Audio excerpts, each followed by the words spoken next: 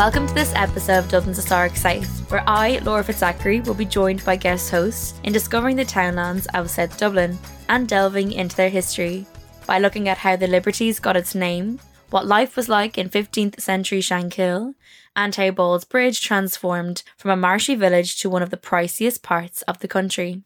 As we go through the south side, I will shed light on place names, social history, and the area as it is today. And this month, the show will focus on the area of Milltown, our last episode of the series. For the season 2 finale, I thought it would be apt to follow the course of the Dodder, as an echo back to the very first episode way back in season 1, episode 1 on Dundrum, when we focus on the slang, and incidentally, I was joined by show regular Evan McGuigan, all the way back then, who has returned for the finale for Milltown. So thank you very much for coming back. Well, thank you for having me. I kind of lost track of how many episodes I've been on at this point in between, but it's always great to be back, and very nice to be back for the finale. Well, yes, the end of season 2, and thank you. A show regular, definitely you are, but just part of the furniture. Yeah, I thought I'm not even going to try and count now as many, but you definitely kicked off this season, and now you're ending it. And yeah, the initial episode, the very, very, very, very, very, very first one, was following the river course of the slang, Exactly. and so I thought it'd be nice to kind of end it on another river, and a big river as well in Dublin. Absolutely. What we found as well with the Dodder is that it's kind of hit off nearly every single town that we've talked about throughout the 2 seasons. It's always there, isn't it? Oh, the Dodder. Always weaving its way. Yeah, or even some tributary of it at the very least. For those of you who don't know, Evan is a colleague of mine hailing from Monaghan, a fellow historian in whose expertise lies in 20th century Irish history, but he also has a keen interest in the history of the courts and lawmakers in Ireland. In fact, he created a very well received exhibition on this topic back in 2019. Fortunately for us, his background and interests in political history and current affairs will be yet again put to good use as we delve into the history of Milltown and a river that has been in nearly every episode of Dublin's Historic South, the Dodder. So to kick off the show then, Evan, Milltown, or as you would hear on the Lewis, Ballyon is the town of the mill. So, pretty self-explanatory. In fact, there's actually 97 place names in Ireland with the name Milltown. 40 of which are in Leinster, 28 in Munster, 17 in your neck of the woods, Ulster, and 7 in Connacht. But the Milltown that we are on today, of course, is in South Dublin. Mm-hmm. Yeah, you always hear about the ones in Cork and stuff like that. Never heard about the ones in Ulster, though, to be fair. Oh, yes, there's many. 17 to be exact. Have to find them now. So coming from Ranelagh, Milltown Road veers slightly to the right as it descends Milltown Hill, passing Geraldine Terrace on the left. It was here that you would enter the village of Milltown, situated almost on the very bed of the Dodder. The road that turns left, crossing the river by Milltown Bridge, and then ascends towards Dundrum. The main part of the village extended on both sides of the road from the bottom of Milltown Hill to Milltown Bridge, but the village also extended beyond the Nine Arches Viaduct, which we'll be getting to, of course, later, as far as Classens Bridge, which we'll also be getting to later. But most of the village was to the north of the Dodder, but land south of the river and around the bridge is also known as Milltown. The boundary between Dublin City and Dublin County actually runs right through the centre of the Dodder. Milltown itself is actually first mentioned in the records of the Manor of St. Sepulchre, where it states that there was a mill in Milton held by Henry Brigg in 1326, who paid a rent of 13 shillings for 14 acres by the Dodder and the mill. A map in the Down Survey shows what appears to be a fortified tower house at Milltown, and the Silva Survey in 1654 also mentions Milltown, with an E at the end of course. During the 18th century, there were many mills across Milltown and a considerable settlement along the banks of the river, naturally, where factory and mill workers, of course, lived. Between the 19th and 20th centuries, then, it was a proper enterprise and pretty much self-contained and self-sufficient. In fact, Patrick Salmon has done great work on the lost villages of Milltown, which we'll be getting to in a little bit as well. And that's essentially what it was, really, a village back at that point, because Dublin as a city centre would have been quite a distance away, almost, by that stage. So Milltown was, as we mentioned, as a site of several mills on the River Dodder, was also the location of the meeting of the River Slang with the Dodder, And we mentioned the slang, if you remember, Evan, all the way back in the Dundrum episode. I remember well. We'll be talking about flash flooding again a bit later too. But it is located adjacent to other suburban areas such as Windy Arbour, Ranelagh, Dartry, Clonskeagh and Donnybrook. So this is the area that we're ending season 2 in. They were the liberties of Dublin following the English invasion and colonisation from 1290 onwards. So that's why you have records of renters leasing the land by 1326. A mill race was taken from just above the weir, located 100 metres downstream from the Nine Arches viaduct. And as a result then, Milltown is marked by the spectacular 19th century railway bridge that goes across the river, now of course adorned by the Lewis, which goes across that bridge now. This was actually part of the Harcourt Street railway line, which ran from Harcourt Street to Bray. And Evan, actually, you mentioned this on the Dalkey episode you talked. That's true, actually, yeah, where they had some experimental railways, I guess, along that line. So, yeah, it's unfortunate, I guess, that they've gotten rid of it, but it's cool at the same time that they've reused it and they've got remnants of it there still to this day. Very much so. In fact, the reuse on the 30th of June 2004 was the bridge reopened for the Lewis light railway system, which ran, of course, from Stephen's Green all the way now out to Bridesglen. And we've talked about the Lewis before on the show. But this bridge, and sometimes the area immediately surrounding it, has become informally known as Nine Arches. The original Milltown railway station actually opened on May 1st in 1860 and then finally closed on December 31st in 1958. So we'll be mentioning as the episode goes on, then I know that we briefly kind of gave you a nice little summary of the area of Milltown there, but people writing about the area itself, like for example the journal.ie, they do a piece called Know Your Area, and back in 2018 they featured one on Milltown, and noting that of course there was a starch and glue mill, which is probably one of the most well-known mills in and around Milltown, as well as a woolen mill that was a large source of local employment. And there were up to 60 or so paid workers up until 1837 at this mill, according to a Topological Dictionary of Ireland. In fact, as noted by Patrick Salmon, in the early 1800s, 37 of the 143 mills in County Dublin were situated in and around Milltown. That's a lot. Pretty high ratio. The town of mills. Absolutely lives up to his name. Yeah. But as the 19th century wore on, many started to close. But the 1888 opening of the Dublin Laundry provided a much needed employment, and eventually it became the principal employer in the area. In 1911, 260 people were employed there, with 230 living in Milltown and the surrounding area, like Windy Arbour and of course Dundrum. Oh yeah, in fact, so Windy Arbour, it's of course a small suburban village in the Dundrum area of Dublin. It's situated between Dundrum and Milltown along the banks of the Slang River, also Dundrum or Slan River.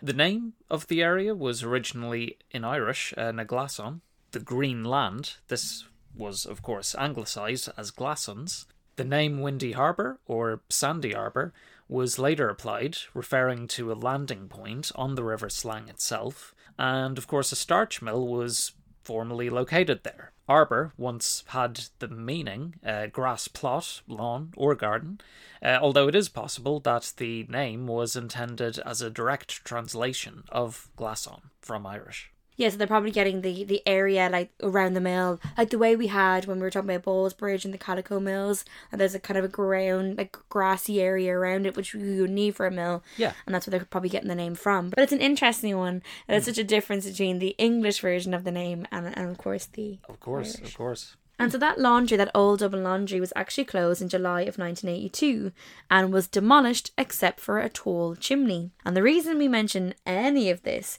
is because Milltown, as a southside suburb, is home to a myriad of fee-paying schools like the likes of Gonzaga and Alexandra College. And some of the property prices are eye-watering, and I don't know if it's going down anytime soon. Some of the highest in Dublin, I'd imagine, from what I saw anyway. Very much so. In fact, in 2018, a chimney, just a chimney alone, a chimney. Wow. sold for €136,000. In fact, it was that chimney which was left after the demolition of the old Dublin Laundry. As noted by Donald Buckley as well as Patrick Salmon, who was writing about the mill, but Donald Buckley noted in the Independent.ie when he was writing for it back in June of 2018 when the chimney was sold, the Shanagari chimney in Dublin 6 sold for €136,000, or almost 4 times its guide price. So this disused chimney, which is overlooking the Lewis Bridge at Milltown, you'll see it if you're getting the Lewis over. You'll see it if you look down just as you're going over the bridge. It was 4 times, as I mentioned, its guide price after a very keenly contested bidding competition started, with as many as 77 bids wanting this chimney. The deal, done on behalf of a receiver, relates solely to the landlocked chimney and none of the surrounding ground, so it's just the chimney itself. Okay, right, well, I hope whoever got it got a lot of bang for their buck then, in that case. I don't really know what you do with it, but the area around it is owned by Dublin City Council. Its price equates to a number of the deals done at the time for 3-bedroom houses which sold in the auction for or close to €136,000. And indeed, a number of these houses and apartments around the country sold for less than that in the same auction. So the Milltown chimney, known as the Shanagarry Chimney on Milltown Road, is actually home to a communication mast which generates about €13,880 in annual fees from the operators of 3 Mobile. So I suppose you would make your revenue back after about 10 years, but I'm not sure how that really works. Or yeah, in and around that. Yeah, I guess so. Makes sense then when you look at it that way. As I mentioned though, formerly part of the old Dublin Laundry premises, the red brick chimney reaches to 94 feet. And the top of it could offer views over some of the poshest homes, of course, as you mentioned, in Dublin 6. But the auction price, just to give you a bit of context, equates to the same price achieved by a detached house in Waterville in County Kerry in the same year. You could have got a 3-bedroom terrace house in Cork City, and it also exceeded a semi-detached in Kinnegad in County Westmeath, which sold for €135,000 at the time, and you got a garage on the side. Is what you could have got for less than the chimney. But no massive chimney. So. But no massive chimney, so yeah. They're lost. Who's the real winner? Whoever this unknown bidder was. But since the year 2000, the population has really skyrocketed in the area of Milltown, and you have about 4,000 people living there. So what's also interesting about Milltown is that it has a very strong attachment to the River Dodder, which we'll be mentioning, will be, as you said, will be meandering itself through the rest of this episode. Effie Ball even notes a lot of stone was actually sourced at Milltown in the Dodder Valley, and one of the best limestone quarries was actually near Milltown Bridge, which was said to be carried out on the banks rising from the Dodder and from the bed of the river itself. In fact, the River Dodder actually rises in Kipure in the Dublin Mountains, and then you have all of these different brooks that tumble together at Glen Small and form the Dodder River. Dodder actually means turbulent, but its waters have given rise to a string of habitation, starting with the village of Talla and then running right through Firhouse, Templeogue, Rathfarnham, Dartry, Milltown, Donnybrook, Ballsbridge and Irishtown. Does some of them sound familiar? Yeah. Covered most of them on the show. Might have been on some of them even.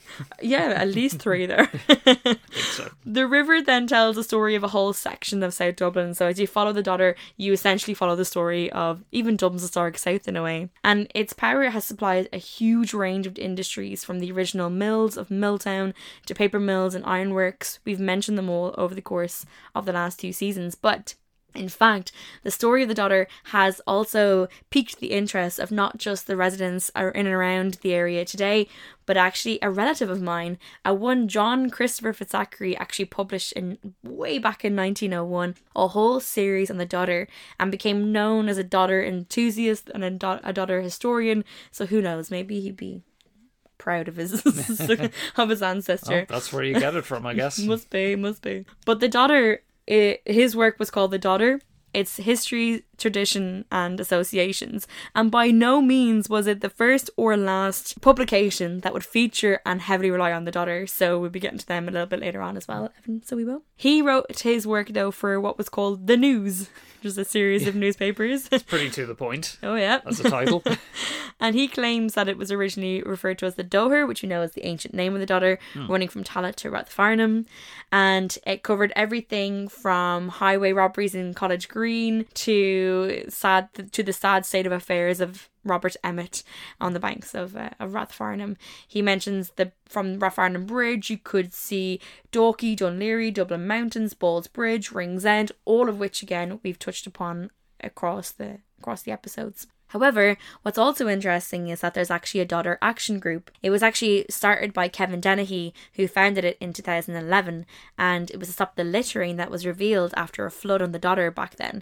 That was actually incidentally the same year that the River Slang also burst its banks and flooded Dundrum Town Centre. which we mentioned way back at the start of season 1. But enter the year 2013, and to do something about it, the very first Dodder Day was created, which was when 200 people got out one Saturday and cleaned their stretch of the river. This river community began to be formed, and through local meetings and through the new tool of the internet, of course, it meant that the Dodder Day came back again and again and again. In fact, in 2014, it garnered such traction that you had everyone from the Tallaght Community Council to Rathfarnham Scouts to the Irish Underwater Search and Rescue Unit to mayors, councillors, all backing it and providing it with insurance or hiring trucks to even try and get rid of some of this rubbish. Right, so they've really put a lot of work into this. They must be bearing a lot of results then now, ever since. Yeah, it was actually noted by Victoria White that the Dodder is actually one of the most preserved or best preserved city rivers in Europe and has a lot of this kind of unexploited potential. Who know that you could actually even create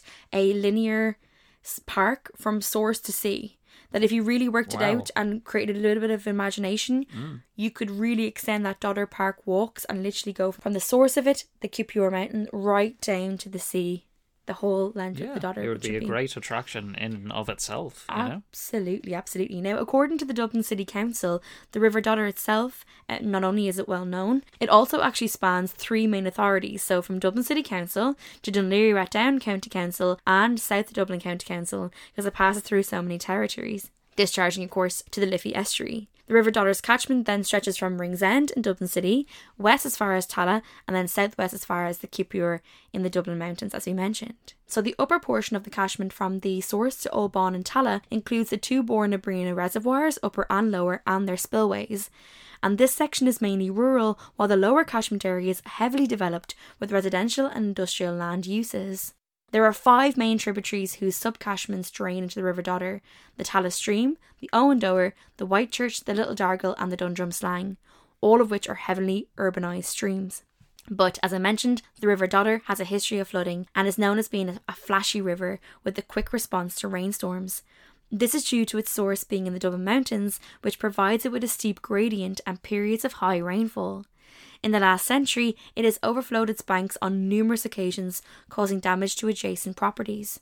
A number of areas have experienced river or tidal flooding within the Dodder catchment, and these flooding problems mainly cause damage to public roads and properties, also flooding parkland in the urban areas of the Dodder catchment, and result from both fluvial and tidal sources.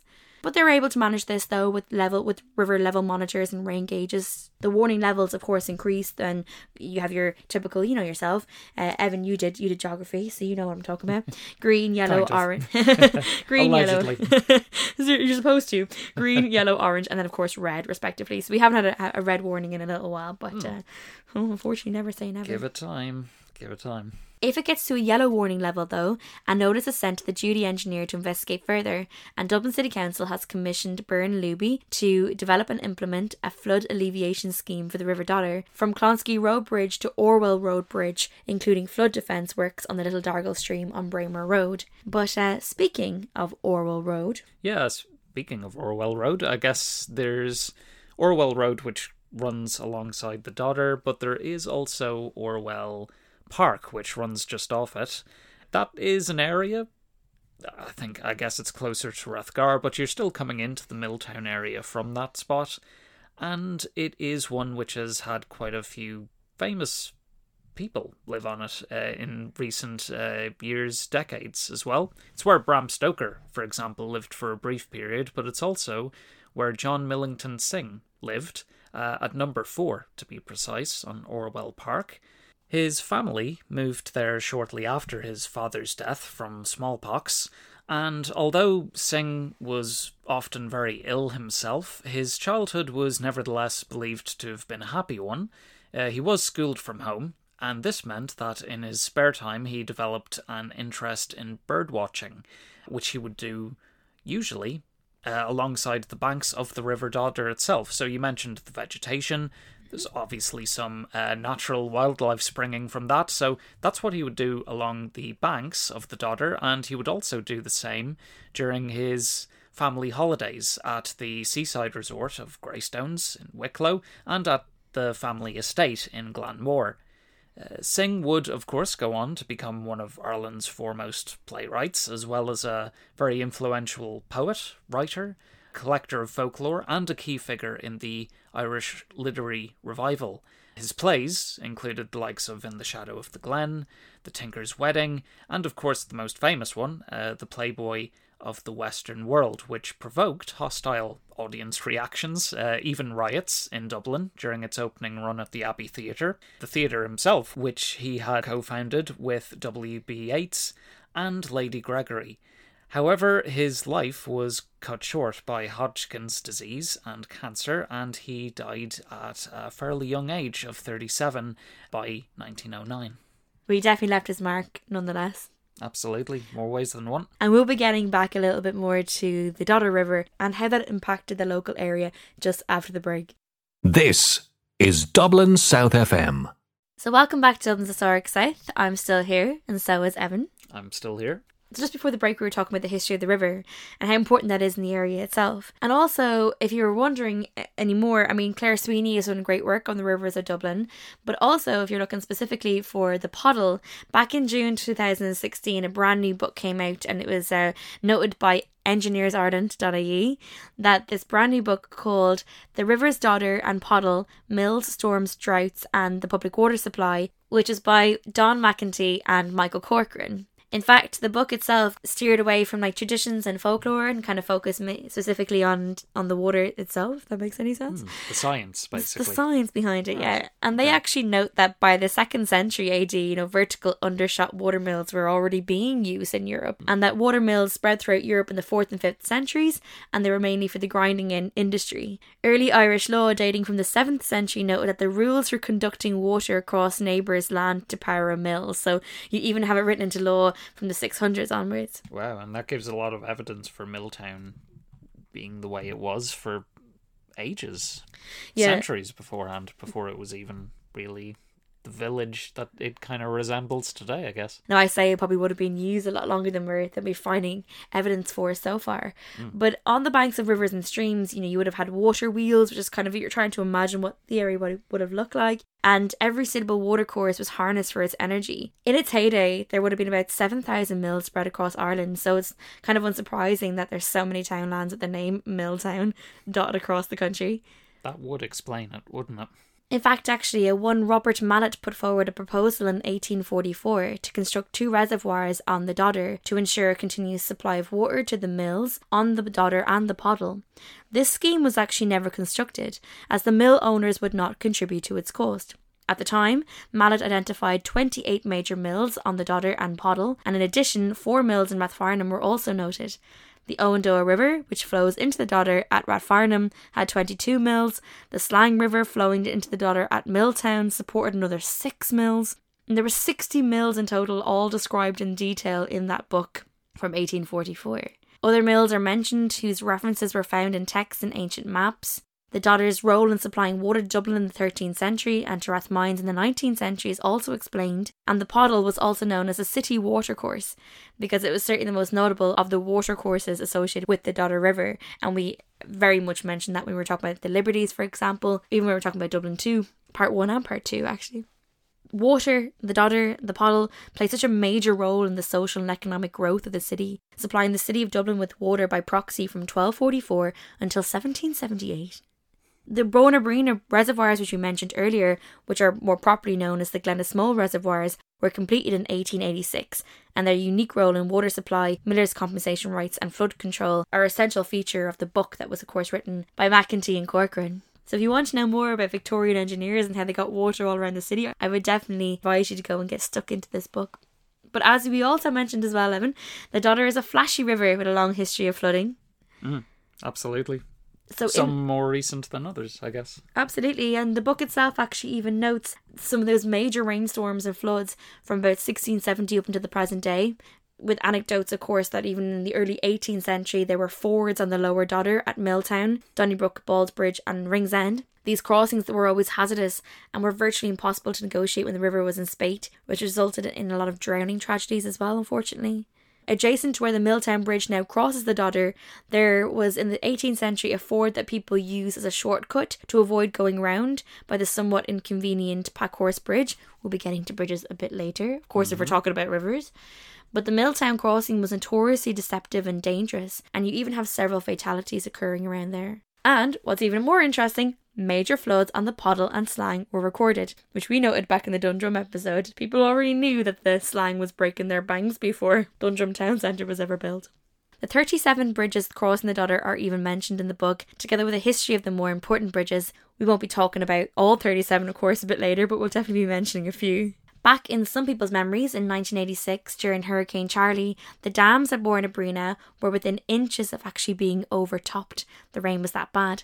As these dams are of the earth and embankment type, a breach of this would have either led to major property damage and almost certain loss of life downstream, and they pose a serious threat to the population who were resident in the lower reaches of the River Dodder in urban Dublin. So it got quite dangerous in 1986.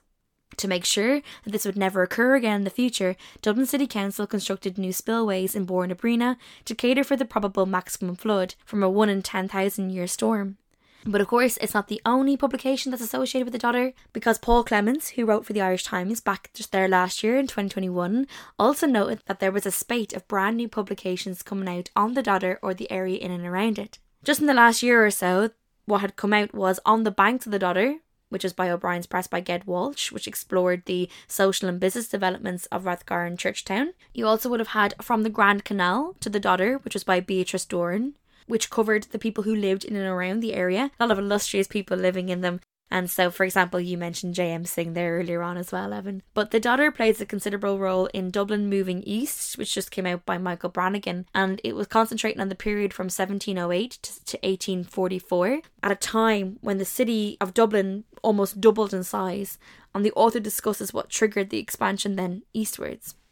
This turbulent river was absolutely vital to the capital, providing water and power from Templeogue and Rathfarnham right down to the sea, and the walling of the Dodder helped with flooding and tidying up the area for port activities. The corporation, the Dublin Corporation, saw the potential of the land that could be reclaimed and the additional revenue that it would produce, hence why, reclaiming the land, they can build more houses. Occasionally, nature altered the course of the river, but it was also interfered with by man when it was diverted at Templeogue all the way back in 1689.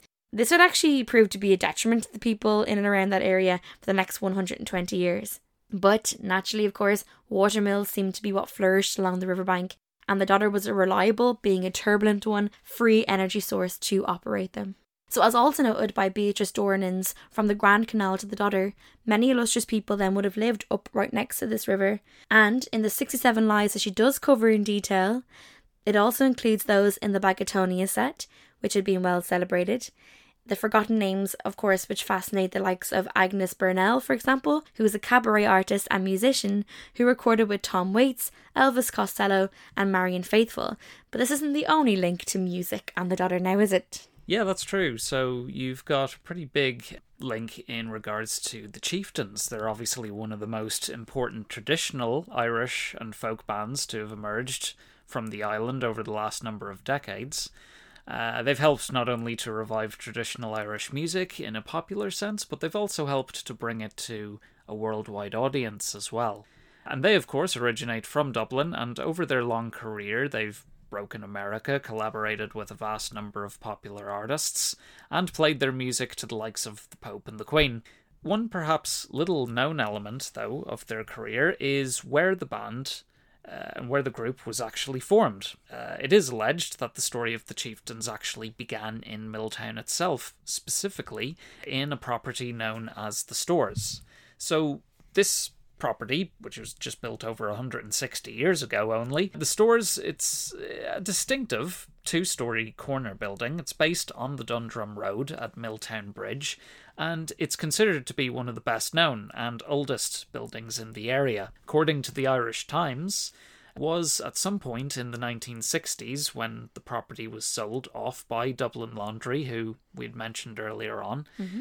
In fact, that company's tall and beautifully refurbished chimney, of course, still exists near the Lewis track. At the time, it was bought by the musician Paddy Maloney and his wife Rita, who were already living there because the grocer's shop was in fact Rita's family home located there. It had been run as a general store by her grandfather and his father before him, and according to Rita, it was in the back parlour that the Chieftains were actually formed, a band which Paddy himself would play a lead role in up until his passing late last year. I guess one point that's worth mentioning, though, is of course when you look back at the store's building, it still even looks from the outside, it has that look and feeling of a country grocery store. Even though it's a residential property now, it's a bit of a reminder then that only a couple of generations ago the whole Milltown area really was essentially a country village. Oh, indeed, absolutely. And what you also find then, of course, is that you have this transformation from a farmland or a farming village to a suburban society. And that was actually really outlined in yet again another publication that came out last year. The Local History of Ballinteer, County Dublin, which was edited by Sean McGee. A beautiful book. It's full of the colour of the area, beautiful photographs as well. But it also talks about the boundary walls, what was remaining of those walls, and exploring various springs and wells and around the area near the Dodder. And streams such as the Ticknock and the Little Dargle, known as riverlets, ran to the mill in Dundrum, and both of which, of course, would flow into the Dodder as well. And then, of course, there was also, just moving away from the river slightly, another publication that came out, which was called Don't Shoot the Copy Boy, which is by John Kelly, who wrote it from the mid-1970s when he started work as a 15-year-old copy boy in the sports department of the Irish Times. He was earning £17 a week back then, and his memoir is of what became a job for life. So, of course, he would have worked then extensively alongside sports reporters and sub-editors, amongst illustrious names, the likes of Ned Van Esbeck, who was a rugby fanatic, and then Paddy Downey, who was the authority on the work of Patrick Kavanagh, but also Gaelic games, and the sharp-witted dub and out-and-out rogue Peter Byrne, who was involved, of course, in reporting football, athletics, and court jester. But, of course, the link then between the Dodder, Milltown and that area and sport is also something that we will be talking about, and we'll be getting to that just after the break. Broadcasting from the Dundrum Town Centre, this is Dublin South FM. So welcome back to Dublin Historic South. I'm still here, and so is Evan. And just before the break, we were briefly mentioning some publications that came out about the Dodder, and of course we couldn't talk about Milltown and the Dodder and the area itself without mentioning a very famous football club. True, yeah, because the main soccer club associated with Milltown also happens to be perhaps the most successful football club in Ireland. And that is Shamrock Rovers FC. Now, some younger listeners may think, wait a minute, they're based out in Tala, right? What have they got to do with Milltown? Well, they actually have a lot, because Shamrock Rovers were originally founded in Ringsend, just at the beginning of the 20th century, just like Shelburne, actually, who we discussed in the Ringsend episode. And just like Shelburne FC, they actually ended up moving stadium from the area to a new location. And the new home ended up being, for Shamrock Rovers, Glenmalure Park, a football stadium smack bang in the middle of Milltown itself. So Rovers, they secured a long-term lease of land from the Jesuit order, who were based in the area. The club's ground there was largely built by the supporters themselves, who constructed the main stand and banked the areas on the other three sides. It was officially opened on Sunday the 19th of September in 1926 with a friendly game against Belfast Celtic in front of a crowd of 18,000.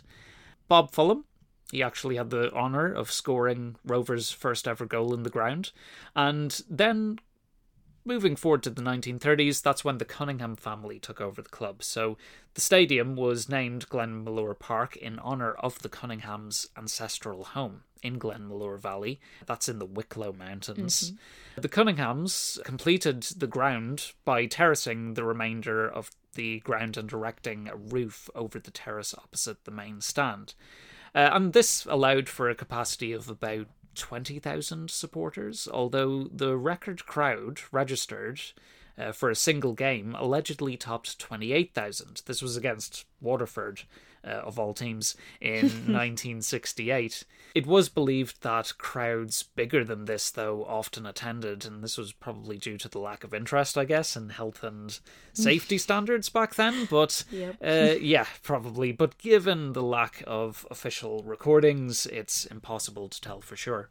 Glenmalure Park would remain Shamrock Rovers' home until 1987, when, in circumstances that would prove to be controversial, the grounds were sold to property developers by the club's directors, the Kilcoyne brothers. And the club then made the move to Tolka Park in Drumcondra. The Kilcoynes had bought the club in 1972 and were initially applauded, actually, for digging deep into their pockets to lay a superb pitch surface at the grounds, and they even harboured plans to redevelop the whole park into a 50,000-seater stadium. However, dwindling attendances led to the owners to lose faith in the Milltown project, and in April of 1987, it was announced that a move to Tolka Park was on the cards. According to Paul Doolin, a lifelong fan who actually helped to write the book on Rovers, it's called The Hoops, A History of Shamrock Rovers, there had been no communication from the owners of Rovers about the proposal that led the team to relocate to Tolka Park, and the sense of anger and betrayal amongst the supporters at the time was, according to him, palpable. So this frustration led to the formation of the Keep Rovers at Milltown campaign, or CRAM for short. Very good. Yeah, exactly. It's to the point, I guess. Their protests actually came to a head on the day of the final Rovers match to be played at Milltown, which was an FAI Cup semi-final against Sligo Rovers on the 12th of April of 1987, shortly after the announcement. The game was played out to a 1-1 draw, but it's best remembered today for the half-time pitch invasion of Shamrock Rovers fans, some of whom carried banners with slogans including F Tolka and the question, "Will greed kill the hoops?" So a journalist at the game noted how hundreds of fans converged onto the pitch at halftime and voiced their opposition to the proposed move. The second half was delayed by 10 minutes, and at one stage the Rovers fans were actually joined by the Sligo supporters in front of the grandstand, and a large force of Gardaí present chose not to interfere with the protesters, and it was actually left to the Shamrock Rovers player-manager, Dermot Keeley, to persuade them to leave the pitch. When Rovers moved to Tolka Park in the following season, many supporters ended up boycotting the games there, or in some cases they actually placed a picket on the games, which effectively bankrupted the club owners. CRAM collected money to make an attempt to purchase Glenmalure Park, but they could not match the offer of a property developer to whom the Kilcoynes eventually sold the site. And after a lengthy appeal process, Glenmalure Park was eventually demolished in the summer of 1990, and an apartment complex was built there on the site. It's now marked actually by a permanent memorial, and that was erected by Shamrock Rovers supporters at Glenmalure Square on the 21st of May in 1998. The club would end up moving to play in different stadiums across the city over the course of the next couple of years before eventually settling down in their current home of Tala. And in fact, there is even a road sign there from Shamrock Rovers' old stadium in Milltown, now on the wall of the new stadium there. But fans who are old enough continue to remember Milltown as a great venue with an almost carpet-like playing surface and a fantastic atmosphere when there was a good crowd in place. Indeed, one recent example became news back in August of last year when a Rovers fan by the name of Mick Kearns decided to spend some time during the pandemic lockdown to create a scale model reconstruction of Glenmalure Park. So this model was constructed by him in the early months of 2021, and it's now set to actually go on display at Tala Stadium itself very, very soon.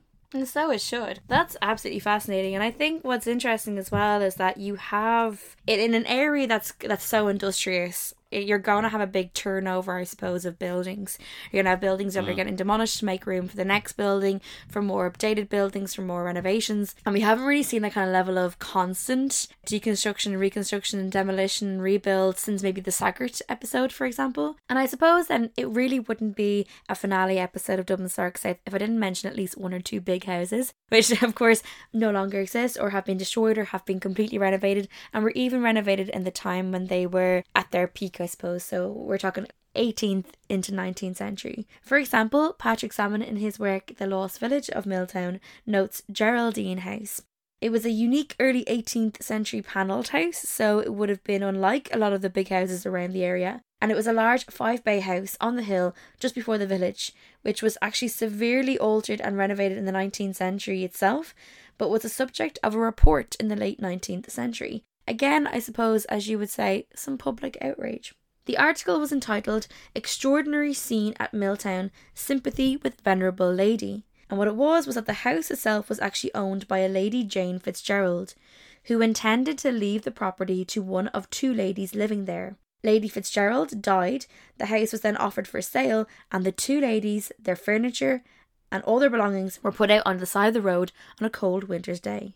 The house was sold to a Mr. Wilmer, who lived at a cottage behind the house, and the following describes the villagers' reaction to the dispossession of the intended owner. The whole village rose up in arms against the eviction of the venerable old lady, and gathering in front of the house began such a bombardment with every conceivable kind of missile that the bailiffs were soon in a state of terror, lying inside on the floor. Daybreak saw their flight, and the lady regained, unfortunately temporarily, her house. Geraldine House survived until 1984, when it was finally demolished. So the ladies did get back in for a while after being trussed out on the side of the road, but you can imagine it caused an absolute ruckus at the same time. Another one of those big houses, I'm just going to mention a couple because we'd be there all day with the event that are in Milltown, was Elmfield House, which is also known as Elm House, and that was built by the Earls of Milltown.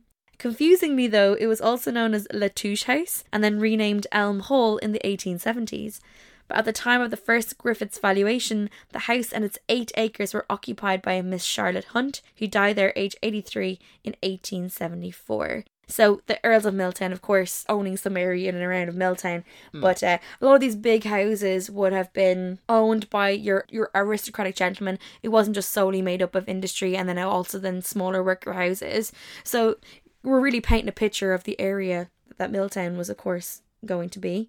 A lot of these big houses were actually torn down, like the likes of Marble Hall in 1962. Because by the 60s, and we kind of briefly mentioned that earlier, when housing became a real issue, particularly to try and house the workers, and because the city of Dublin was growing and growing and growing, you have this eastward, as we mentioned there, southeast away from the city. So Dublin 6, as we know it today, becoming quite extensively residential. So they had to have smaller houses built. So they were knocking down those big houses like your likes of Elmfield and your likes of Marble Hall to create space for smaller houses.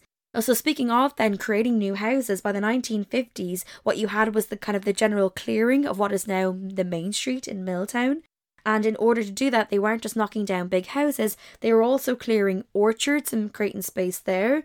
They were getting rid of some shops out down along the main street. And of course, that also meant losing the likes of other amenities like public houses. So of course, what's interesting there is that you have this regeneration of an area in 1955. That's true. Yeah, I think, like, for example, I think that's the reason why Patrick Salmon's book on the Lost Village of Milltown is quite interesting. The amount of buildings and construction that was created in the area, even, I know you're talking about the 20th century there, but even preceding that, was quite extensive. There was a report actually created in September of 1955, which noted that one of the oldest villages in the vicinity of Dublin, where local residents can trace ancestry back for centuries, will shortly disappear. ... The 17th century public house, the Emmet Arms, is open for business still, but it too will have to go soon. The article concluded that when the corporation's programme has been completed, the old village will have virtually disappeared. The narrow road, which was the scene of several traffic accidents in recent times, will have been widened to accommodate the increased flow of traffic, and the banks of the Dodder will have been converted into parkland. But of course, some pubs did make it. Not all of them got destroyed and, cleared away in that regeneration of the area. That's very, very true. There's some of them that have stood the test of time pretty much through some of the great traumas, actually, of Irish history. And perhaps the main example of that, in Milltown anyway, is the Dropping Well. Yeah. Which, according to its own website anyway, is one of Dublin's most historic pubs, and it owes its origins to the Great Famine, and was first licensed as a community morgue back in Black 47. The Great Famine, having ravaged the countryside since 1845, of course, reached epidemic proportions in Dublin by the early summer in 1847. Dublin, by then, was a city beleaguered by dysentery, typhus, dropsy and fever, and many who suffered were Dublin people themselves, but there was also others who had arrived into the city from the rest of the country. They were searching for food, employment, shelter, with the ultimate aim being to seek a passageway away from Ireland as famine emigrants across the Atlantic Ocean to the New World, for example. In terms of Milltown itself, starving people regularly communed along the riverbanks of the Dodder, with many falling and perishing by its waterside. The presence of decaying and disease-ridden bodies became a great problem for the authorities, who needed somewhere to keep the bodies of these unfortunate people, with the hope of trying to identify them before they were buried in mass famine graves. Which is where, believe it or not, the Dropping Well pub comes in. John Ho and his wife actually approached the authorities applying for a liquor licence and offered to set up a community morgue stationed on the banks of the River Dodder, just at Classon's Bridge. Their request was immediately granted, and the Dropping Well pub opened its doors up to the public in July of 1847, pretty much right at the height of the Great Famine itself. However, the normal business of a public house was the furthest from John Ho's mind, and his chief concern lay in dealing with the hundreds of ghostly-type figures who were drifting down the Dodder Valley itself. And in the cause of helping the afflicted, John Ho himself became contaminated and, despite the presence of medical attention, died of complications in 1850. His wife continued the family business for a time before passing the premises on to a relative, one Miss Williams, in 1855. One final thing to mention, though, is at the turn of the century, and with the morgue now long gone, it was one P.H. Marr who bought the premises, and a bit like Dan Donnelly, who we mentioned in a previous episode, Marr had previously been a boxer in his younger years and harboured a deep fondness for sport generally. So having acquired the premises in 1908, he completed a lavish post-Victorian renovation which significantly upgraded the premises, and it's even believed that he, at one point, took it upon himself to create a new attraction within the pub, a specifically erected boxing ring, where he would take on any aspiring pugilist who wanted a fight. It can still be visited today, the Dropping Well pub, of course, but don't expect to see a boxing ring in there anymore. Yeah, I can imagine. But you never know. You never say never. No, not these days anyway. But as you mentioned there very briefly, that where the pub is situated, you would be able to look down the Dodder Valley, and that of course suggests that there was water nearby, and how you would cross in and out of this marker, this area between the Dublin city and Dublin County. And we'll be getting a bit about how you actually cross and navigate through the area and across the river in the form of the bridges just after the break. Welcome back to Dublin's Historic South. I'm still here, and so is Evan. Indeed I am. Thank you. And just before the break, we, in a roundabout way, kind of meandered into the idea of actually crossing and navigating around the Dodder, in and around, of course, the area of Milltown. Because in such an area that is quite industrious, that had been torn down, redemolished, and then, of course, there would have been a lot of movement, there would have been a lot of people moving through the area. How are they getting across? And as we mentioned earlier, there was 37 bridges across the Dodder at any one point in time, several of which, of course, would have been located in Milltown. And one of the most odd ones, I suppose, would be the Packhorse Bridge, which was noted by Patrick Salmon as a 2-arch bridge spanning the Dodder.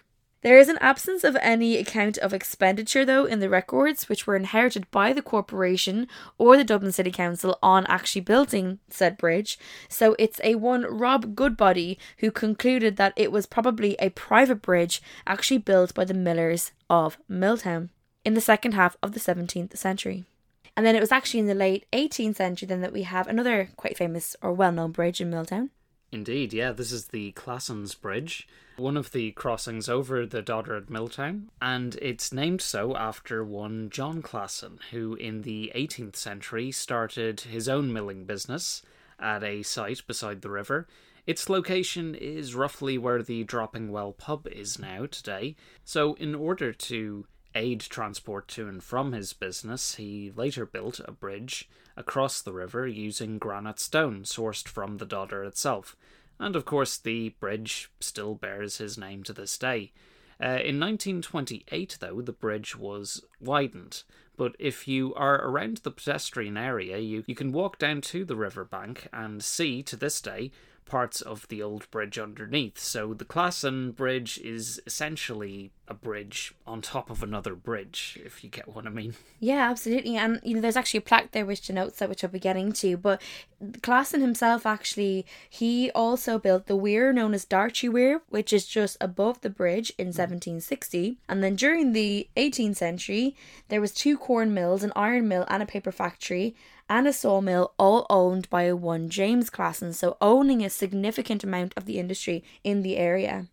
As you mentioned, a plaque on the bridge notes that it was widened, as you said, in 1928. In fact, the bridge had actually been destroyed in 1921, when after multiple IRA attempts to blow it up, meant that it finally collapsed into the river. For several years then, it was not possible to actually cross the river here until the bridge was repaired and, as you said, widened in 1928. And as you said, you can see the old part under that today.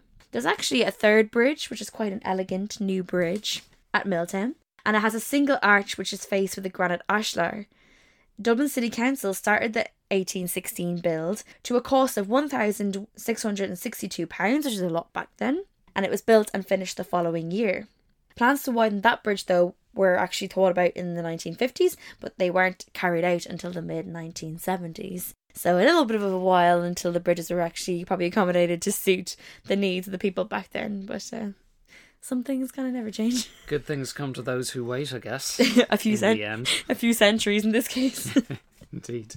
But of course, the most famous bridge, you would argue, in Milltown, quite near that lovely chimney stack, is the Nine Arches Bridge. And we mentioned this right at the very start of the episode. The area in and around the bridge itself is kind of informally named. And it's now, of course, part of the Green Lewis line, which crosses the bridge, which, as you mentioned as well, was opened in 2004. According to archiseek.ie, the Dublin and Wicklow Railway Company had, of course, built that, as we mentioned as well, from the Bray to Dundrum part of the line. They obtained the other part of the line from an existing railway company, and in 1854 you had the opening date for this new line. Dundrum was going to be the first stop for the train until you had Ranelagh and the Milltown stations that were built, but the bridge beyond Milltown station became to be known locally as Nine Arches. This is partly because it had a 9-arch stone viaduct, but also because it was deemed such an engineering feat that it was instantly recognisable by this title. Engineers at the time, as you can imagine, were very proud of their achievement, and today the bridge is still in use, as we said, carrying the Lewis over the River Dodder. But comparison views of the bridge, whether that be people who were sketching it even in the late 19th century, and of course all photographs through the ages, show how virtually none of the bridge has changed, but just what's crossing it, the actual trains, certainly have.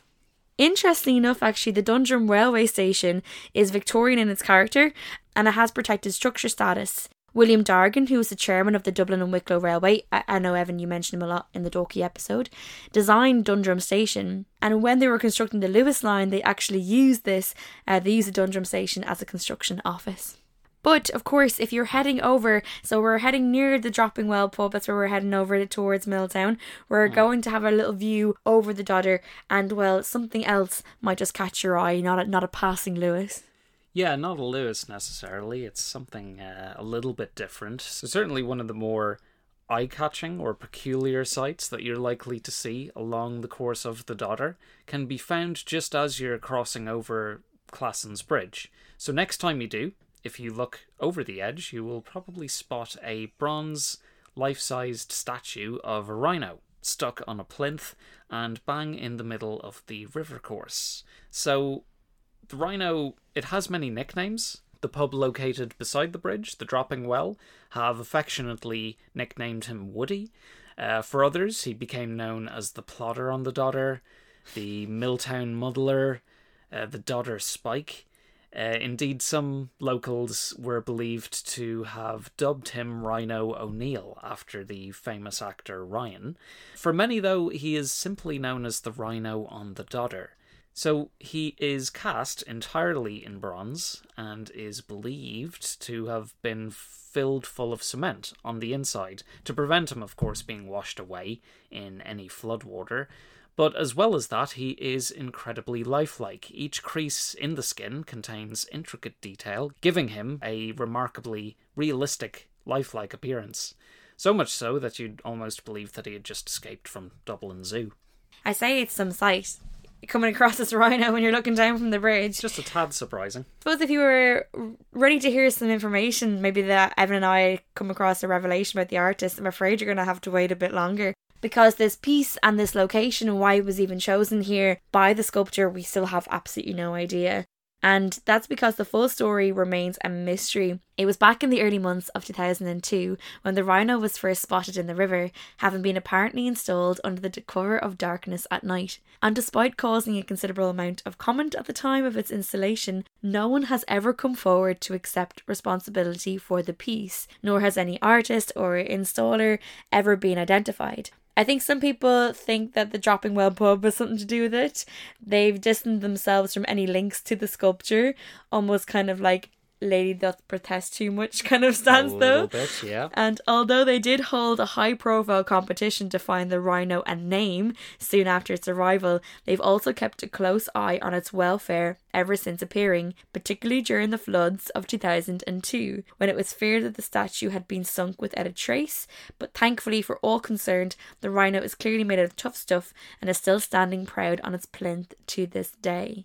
It has ridden out the full force of any floods from the Dodder since, and it certainly stands as one of the weirder and more left-field sculptures that you'll find knocking around Dublin to this day. But even as recently as January 2021, it was still being tweeted by Love in Dublin and Dublin Live, so it's rehashed. So every couple of months, every couple of years, people remember the rhinos there and splash it all over Twitter, so yeah, you can still go. Yeah, it's very Twitter, Instagram friendly, I would say.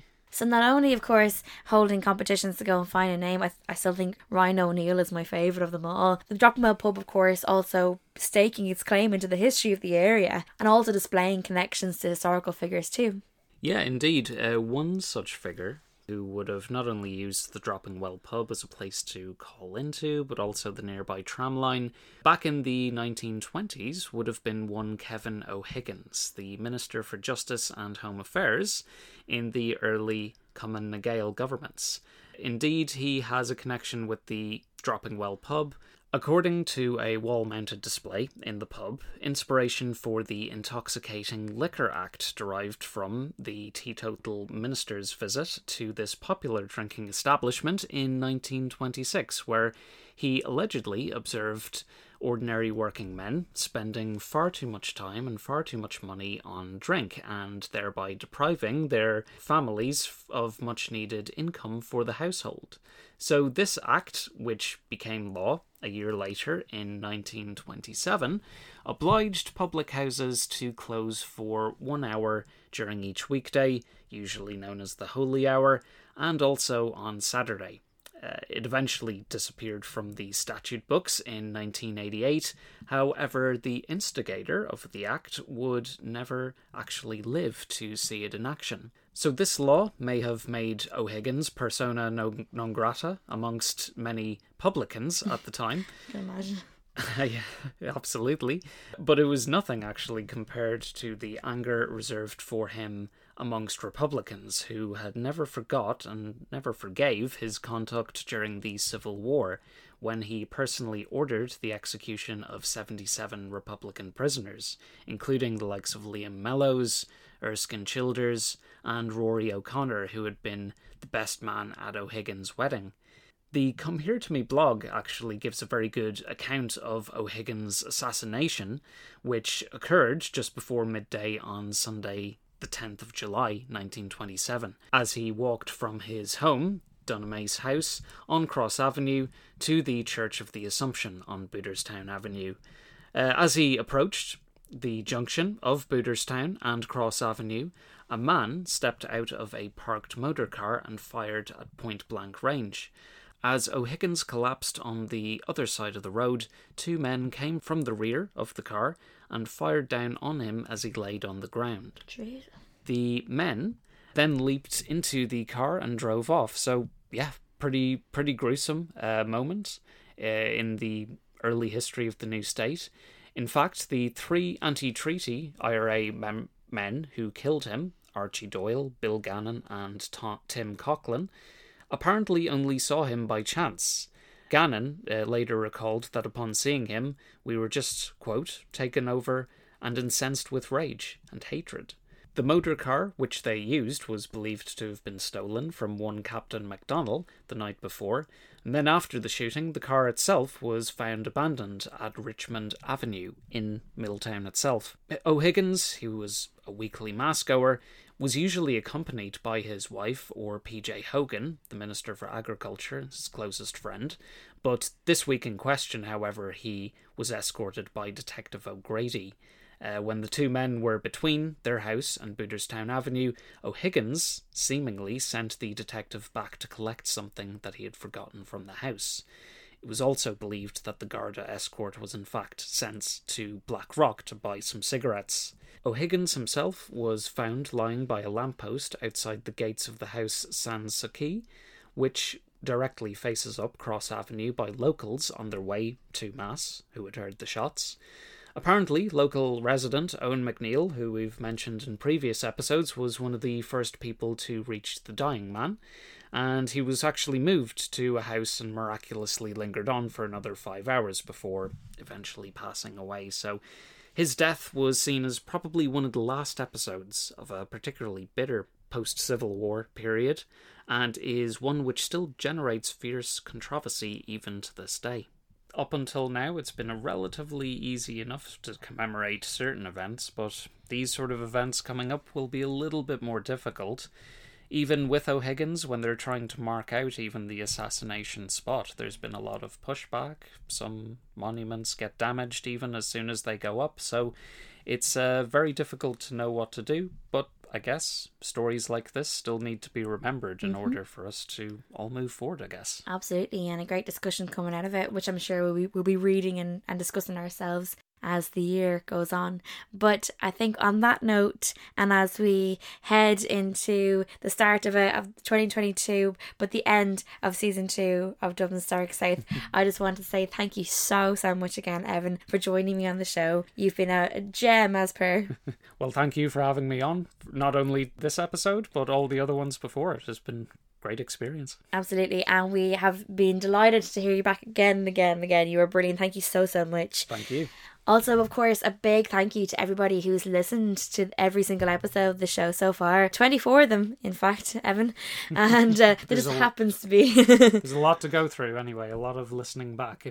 Yeah, it just happens to kind of coincide, I suppose, with the very start of 2022. So hopefully, you don't know what's ahead, but for the moment, it's the very, very end of season 2 and the very, very end of the Milltown episode. And of course, if you need any of the reading list for any of the shows, please let me know. The social media which you can find us on is the same as ever, at Dublin's Historic on Twitter, at LFitsHistory on Instagram, and on Facebook at Dublin's Historic South. You can also email us at dublinshistoricsouth@outlook.com. I can send on any questions you have to Evan as well. Thank you also as well to Dublin South FM, who host this show. It was a delight.